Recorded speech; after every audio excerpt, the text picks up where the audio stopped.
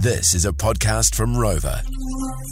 Was sitting on the couch last night with my beautiful wife, Anna, and was working away on the laptop. I can't do more than one thing at once. Anybody that knows me knows that I'm just basically a dude.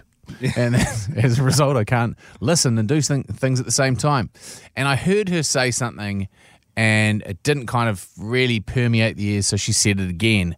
And that question was me drifting into a verbal minefield. She asked me, would you find me more attractive if I got in better shape?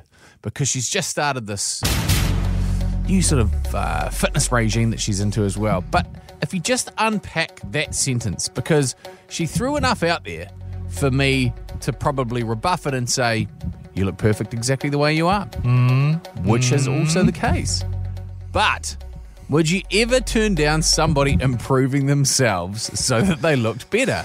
If you were in better shape, therefore, you would be more attractive, surely. No, you're not going to get worse looking by getting in better shape, are you?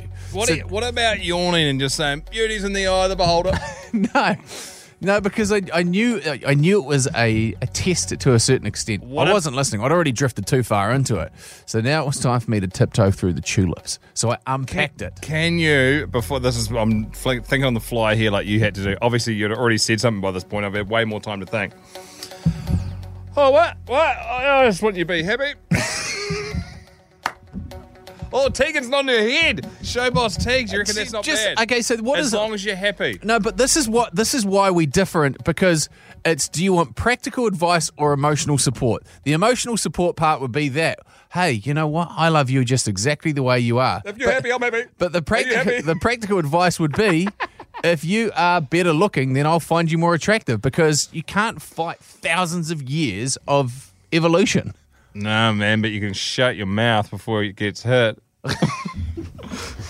So this is what I said. Wouldn't hurt.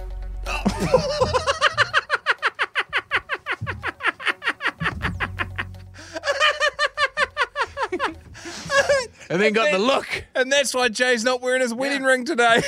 Sweet as. Still good for the couch at yours, brother? Yeah. Okay, I added a rock phone. How does Tinder work? The Jay and Dunk Podcast. On the radio too from 3 to 7 weekdays.